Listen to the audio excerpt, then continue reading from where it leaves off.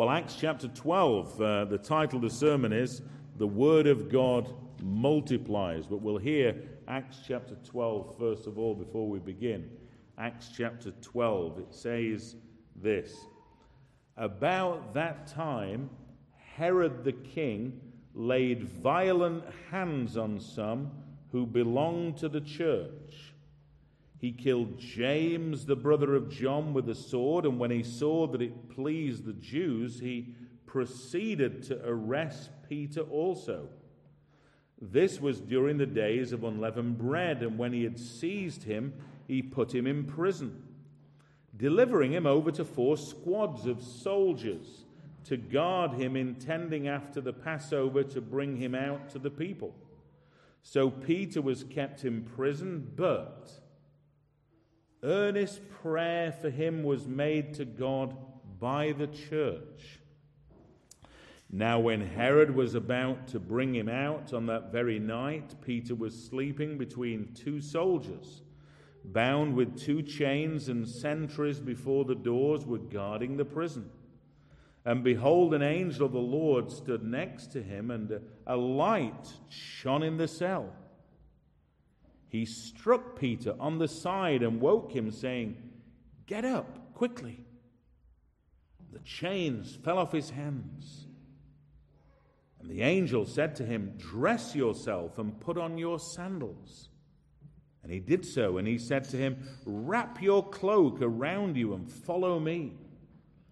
And he went out and followed him, and he did not know what was being done by the angel was real, but thought he was seeing a vision. When they had passed the first and the second guard, they came to the iron gate leading into the city. It opened for them of its own accord, and they went out and went along one street, and immediately the angel left him. When Peter came to himself, he said, "Now I am sure that the Lord has sent his angel and rescued me from the hand of Herod and from all that the Jewish people were expecting."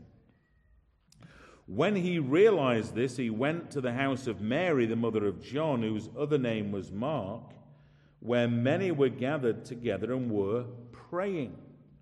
And when he knocked at the door of the gateway, a servant girl named Rhoda came to answer. Recognizing Peter's voice in her joy, she did not open the gate, but ran in and reported that Peter was standing at the gate.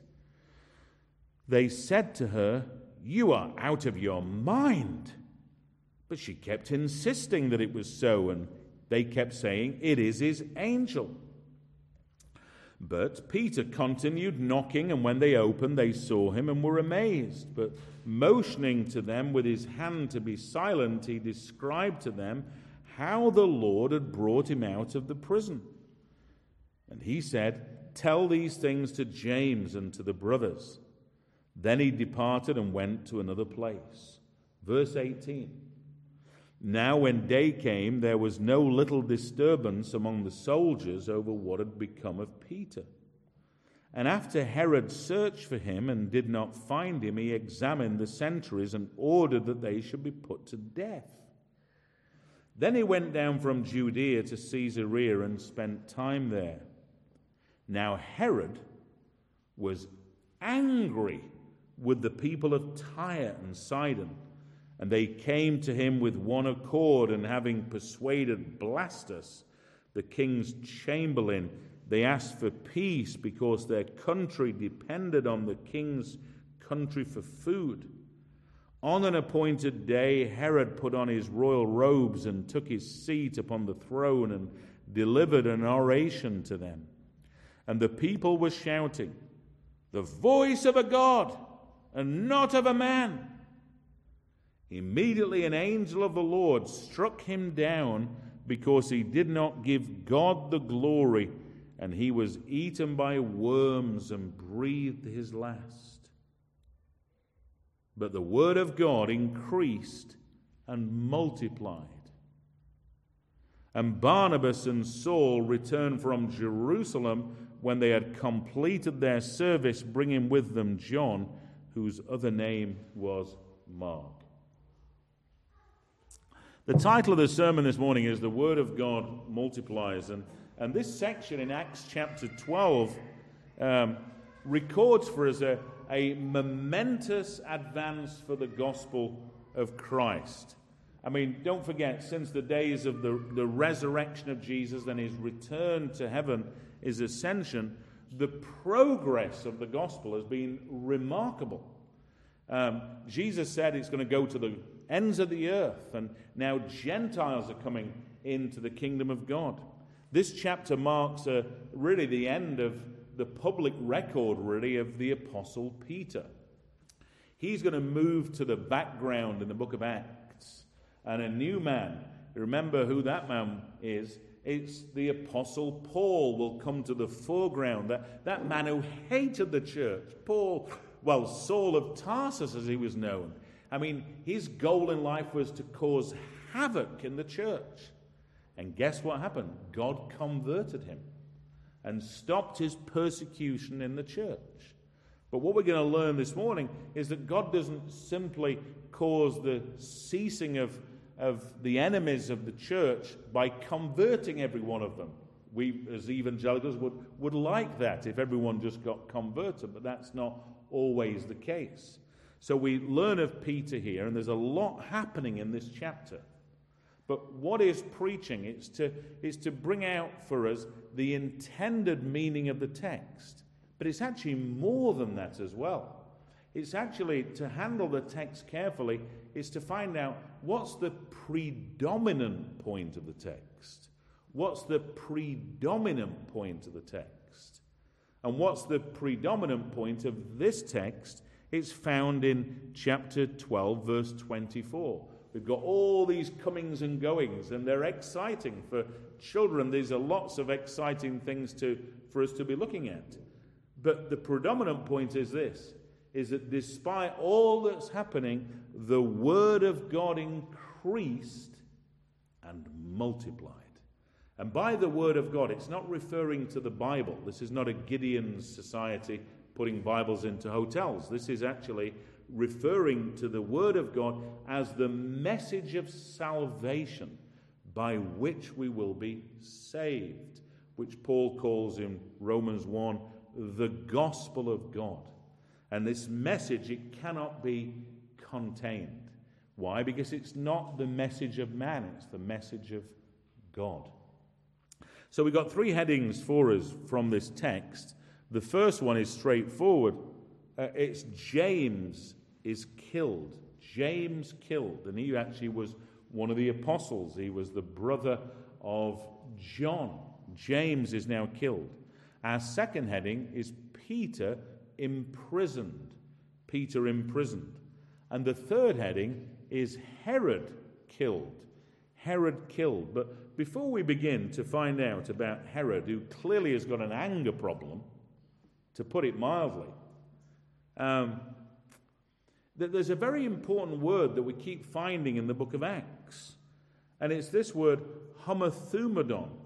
And it's to be of one mind and to be of one accord. And we see that the church, in the midst of all these difficulties, were of one mind. And how did they get to be of one mind? Because they were praying earnestly to the living God. And how we need to see a reviving of the church, praying again and calling upon the living God. So let's trust that the Lord will increase our faith, increase our expectation as we look at this passage. Let's go to the first heading then. James killed. That makes me feel sad even announcing that. Does it you? James killed. 12:1, about that time Herod the king laid violent hands on some who belonged to the church. He killed James, the brother of John, with the sword. And when he saw it, that it pleased the Jews, he proceeded to arrest Peter also. Well, we'll stop there. The opening of this new story, this new narrative it's dramatic, isn't it? It's short, it's even shocking that Herod here, he starts attacking the church and seeing that it pleases the Jews. He thinks, this is good, I'll have some of this. And so we find out that James, the brother of John, is lying dead on the ground. He killed him with the sword, and that refers to having his head cut off. How would you feel if you were John, for example? You know, you've given up everything to follow Jesus, and now your brother, one of the apostles, is no longer an apostle. He's actually now with the Lord. This King Agrippa, it's not King Agrippa, he's known as King Herod Agrippa the First. And this Herod here, one of 4 different Herods. There are different ones in the Gospels. This one reigned from AD 41 to 44, and he was raised in Rome, and he was good friends with Caligula. Have you heard of Caligula? I mean, that tells a lot. You know, if you want to know what someone's like, just find out what their friends are like.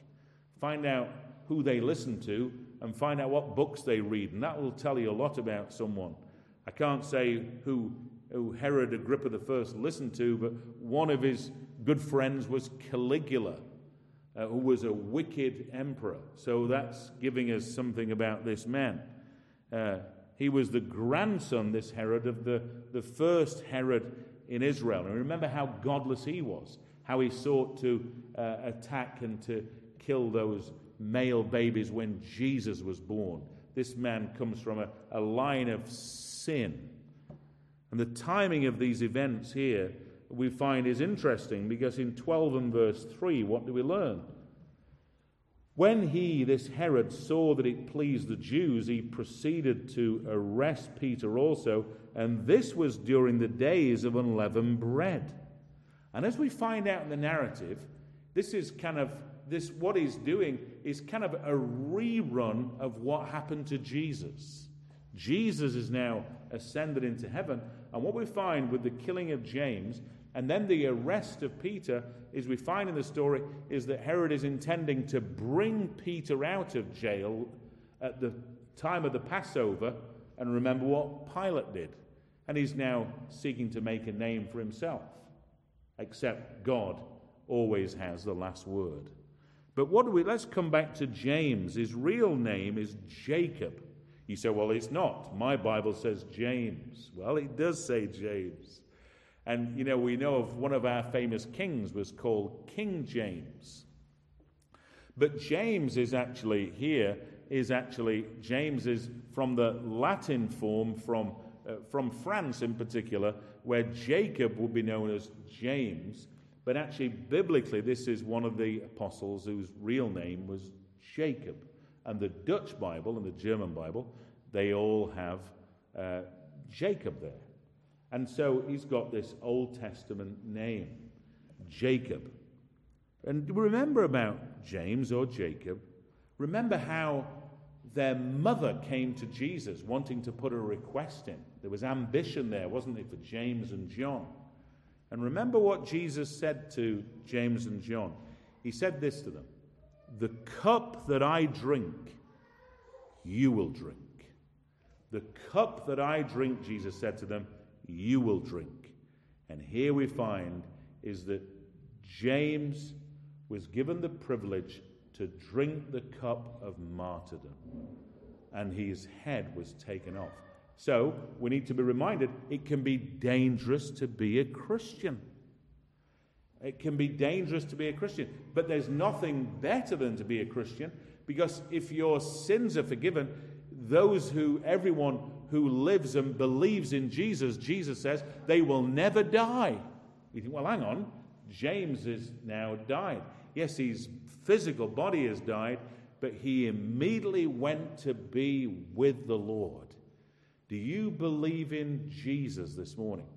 Because if you believe in Christ for the forgiveness of sins, that though you live, you will die, but you will never die, because the power of death is broken upon you. Yes, you will physically die, but you won't die spiritually. You'll go to be with the Lord, and you'll meet James. And James will say to you, "Where were you from?" And you say, "Well, I was from England." Well, tell those English people my real name was Jacob, not James. But the fact is, he's taken to heaven. And Guy Prentice Waters teaches us about this truth that James is killed, and he teaches this. No earthly power can stand in the way of Christ's purpose to bring his saving word to the end of the earth. Let me say that one more time. Guy Prentice Waters has a great commentary on the book of Acts. No earthly power can stand in the way of Christ's purpose to bring his saving word to the end of the earth. Do you believe that?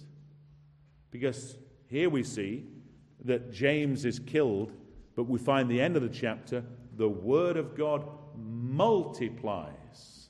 Not is just increase, it multiplies. So our first heading is James killed. Our second heading is Peter imprisoned.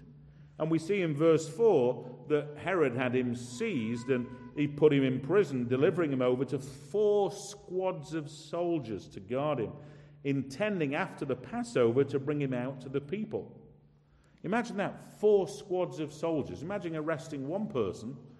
But why does Herod do this? It's because Peter had developed a reputation in the eyes of the world of being an escape artist from prison.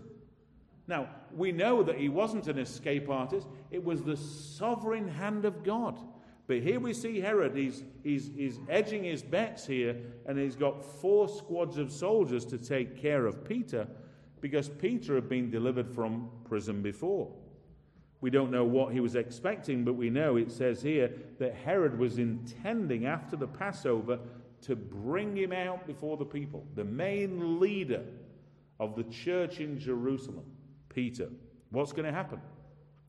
Will Peter now go the same way as James?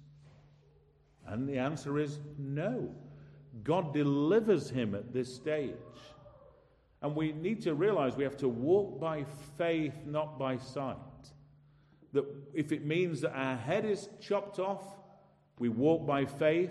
If God delivers us from the prison, we walk by faith. Either way, we're to look to the Lord. And so we find here in chapter 12 that Peter is now in prison. But look at verse 5, a key verse. So Peter was kept in prison, but earnest prayer for him was made to God by the church. Earnest prayer, heartfelt prayer, fervent prayer, zealous prayer. We see the church in the book of Acts were a praying church. Why were they a praying church? And they weren't just simply praying on their own. They were gathering together and calling upon the Lord because of what had happened to Peter. And how we see the importance to pray for a recovery of this kind of prayer in the church again. Now, sometimes people say, I believe in the power of prayer.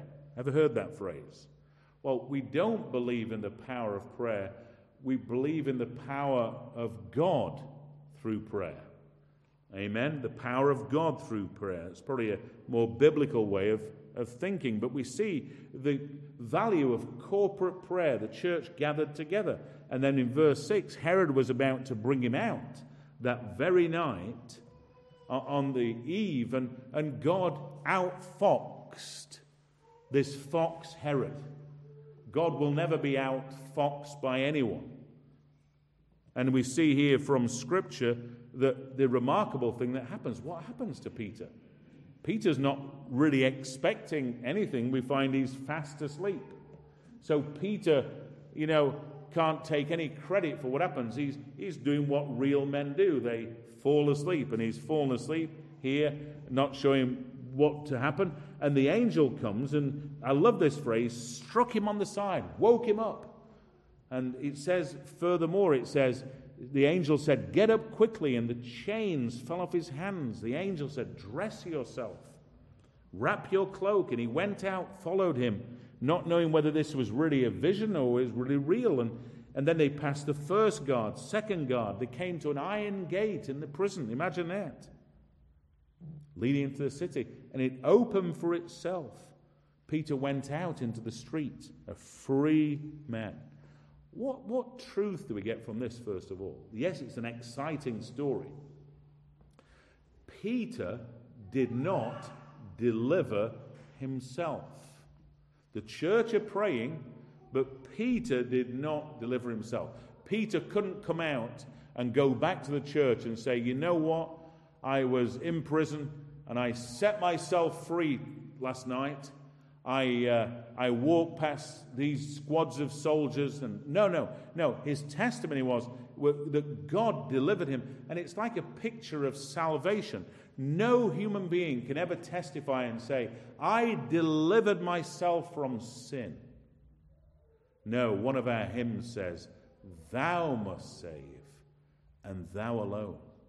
But for everyone who comes to know the Lord, there's someone praying somewhere. So the church are praying, Peter's in prison, and it's the Lord who delivers him. And I think about this hymn written by Charles Wesley, which, as I was preparing this sermon, I thought, I'm sure this hymn must be based on Peter's deliverance. And Charles Wesley applies this to salvation. Remember this hymn?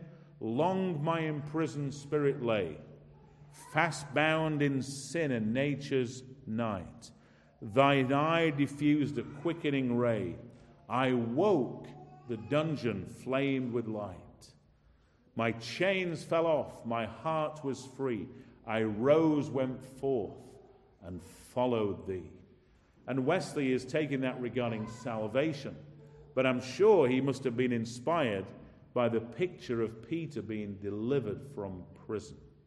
I rose, went forth, and followed thee. Have you risen, gone forth, and followed Jesus? Are you still following Jesus? Because when Peter, who was already a Christian, when he got delivered from prison, it wasn't to a life of ease. It will never be easy all the time as a Christian. And so Peter now is out of prison. What do you think he should do? In verse 12, it says, verse 11, when Peter came to himself, now I am sure that the Lord has sent his angel and rescued me from the hand of Herod and from all that the Jewish people were expecting. When he realized this, he went to the house of Mary, the mother of John, whose other name was Mark, where many were gathered together and were praying. And so he knew that people were praying for him, and he knew where they were praying and what house they were gathered to. What would you do if you'd been delivered from prison? So he went to the church. He knocks on the door. What's going to happen? Verse 13. And when he knocked, at the door of the gateway, a servant girl came out. We don't know the name of many people in the Gospels. Remember that Canaanite woman who came to Jesus and Jesus said, great is your faith. And we never know her name. But we know this young girl's name, and we'll meet her in heaven. Her name is Rhoda. And she came to answer. Recognizing Peter's voice, in her joy, she did not open the gate, but ran in and reported that Peter was standing at the gate. Can you imagine that? Peter's here. How does the church respond? It's almost humorous. They said to her, you are out of your mind. But she kept insisting that it was so, and then they kept saying, it is his angel. But Peter continued knocking. And then it says this, continued knocking, and when they opened, they saw him and were amazed. Peter imprisoned, now Peter delivered. And motioning them with his hand to be silent, he described to them how the Lord had brought him out of the prison. And then he says, go and tell these things to James and to the brothers. Well, we think, hang on a minute, James has been killed. But this is not the same James. It's the James, the brother of the Lord, who's one of the leaders of the church in Jerusalem. And so we praise God that God had already been raising up other leaders, knowing that this James the Apostle will be taken to heaven. And then we find that Peter then went down from Judea to Caesarea and spent time there. He had to leave Jerusalem because his life was not safe. Now, our third heading is we've got heading number 1, we've got James killed. Heading number 2, Peter imprisoned. We could also add Peter delivered from prison. So we see the variety of faith. It was God's will that James, a fellow apostle, he would have his head chopped off and be the first of the apostles to be martyred. But Peter didn't go the same way. And so we're reminded that we mustn't compare ourselves with other Christians. God has a different path for each of us. The third and last heading now is Herod killed. Herod killed. And if we see in verse 20, now Herod was angry. In 12 verse 1, it says, and Herod the king laid violent hands on some. This man is an angry man. He's a wicked man. And he's attacking whoever. He just lashes out. In verse 20, Herod was angry. Who's he going to be angry at now, do you think? The nearest person that can come to him. And it says in verse, where's my verse again? Now when the day came, I've lost my place in the Bible. I'll find it just a moment. Verse 18, now when the day came, there was no little disturbance among the soldiers over what had become of Peter. And after Herod searched for him and did not find him, he examined the sentries and ordered that they should be put to death. So now, all those squads of soldiers, it's your fault. And they're put to death. This man is a tyrant. He's a dictator. And then we find in verse 20 that now, as different part of the narrative, Herod is now angry. Now he's in a different part. He's not in Jerusalem. He's now angry with the people of Tyre and Sidon. And they came to him and persuaded him. So Herod has now put to death these soldiers. And now a different part, he's moved on and is now in the region of Tyre and Sidon. And the people come and ask for peace for him. And we find something here that's interesting about this Herod. In Proverbs 16 verse 4, it says, the Lord has made everything for its purpose, even the wicked for the day of trouble. Let me read that one more time. Proverbs 16:4. The Lord has made everything for its purpose, even the wicked for the day of trouble. And so Herod has been made for the Lord's purpose. And here we see the purpose of the Lord is not easy for us to always discern.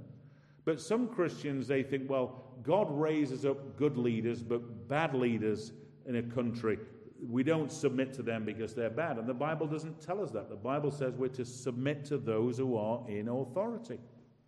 It's not a pick and mix. And Christians today can treat it like a pick and mix because we live in a democracy. But the Bible says here that the Lord has made everything for its purpose, even the wicked for a day of trouble. And even Herod is there for the Lord's purpose. And so now Herod, as we come to the close of this sermon, we find something remarkable happens, that he is killed. What happens? On an appointed day, in verse 21, Herod put on his royal robes. He's putting all of his pompous clothes on. He took his seat upon the throne and he delivered an oration to them, thinking, they're going to have to come and suck up to me. I'm Herod. Well, anyone can think that, but God is always sovereign. Always. He delivered this oration to them, and the people were shouting. It sounds like Man United fans, doesn't it? The voice of a God and not of a man. They get a new footballer, Ronaldo, and it's just full of idolatry. The man is a human being, is a sinner. And we find this same nature in sinful men and women today. And so they're flattering Herod, and they're saying the voice of a God and not of a man. And what happens? Herod is killed. He's not interested in quieting down the crowds and giving glory to God. And how sad it is when we see contemporary sports athletes and superstars who quickly receive credit for themselves and don't give glory to God. How about you? Do you give glory to God for everything that happens in your life? Here we find about Herod. Immediately, an angel of the Lord struck him down because he did not give God the glory, and he was eaten by worms and breathed his last. Well, hang on a minute. Most people die and then are buried and then they're eaten by worms. But this man, Herod, he's struck by God and he's eaten by worms and then he dies. And God kills Herod. God removes Herod. And it's a sober warning to us. King Herod goes the way of all of the kings and rulers. They go to the grave. But then we find in verse 23, but the word of God increased and multiplied.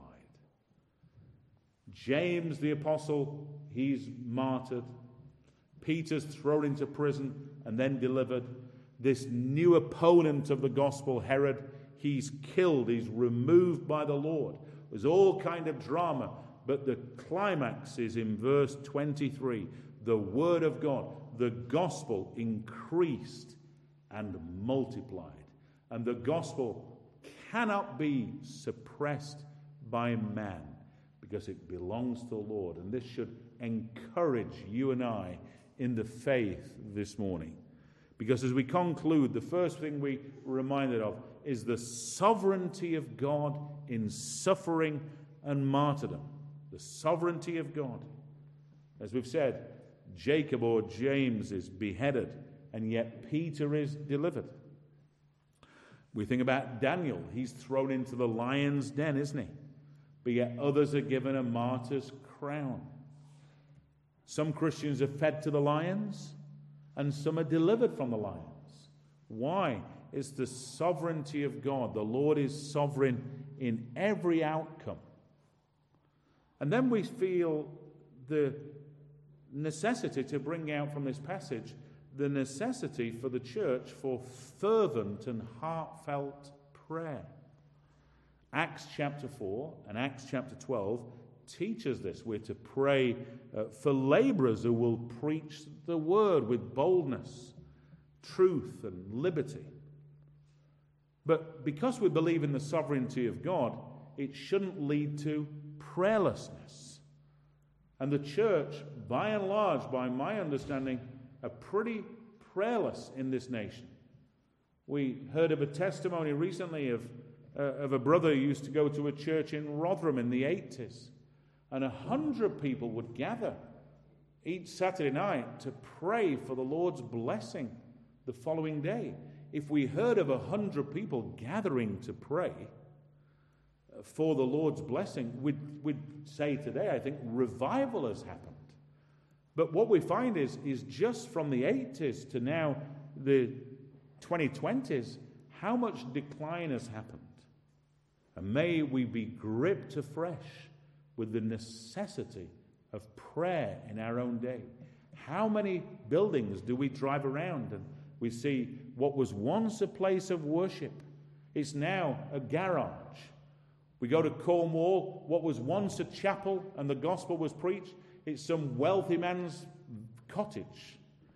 We go to a different place and we find what was once a place of worship is now a mosque.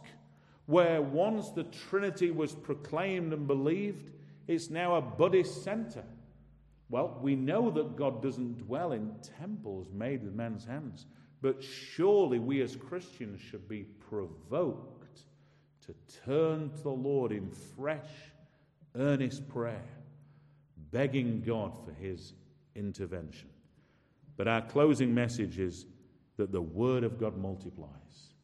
And this is chapter 12, and if God permits, we'll get to chapter 13, and we're going to see a change in the direction The gospel is now going to go out, out, out into the Gentile world. And one of the main leaders is going to be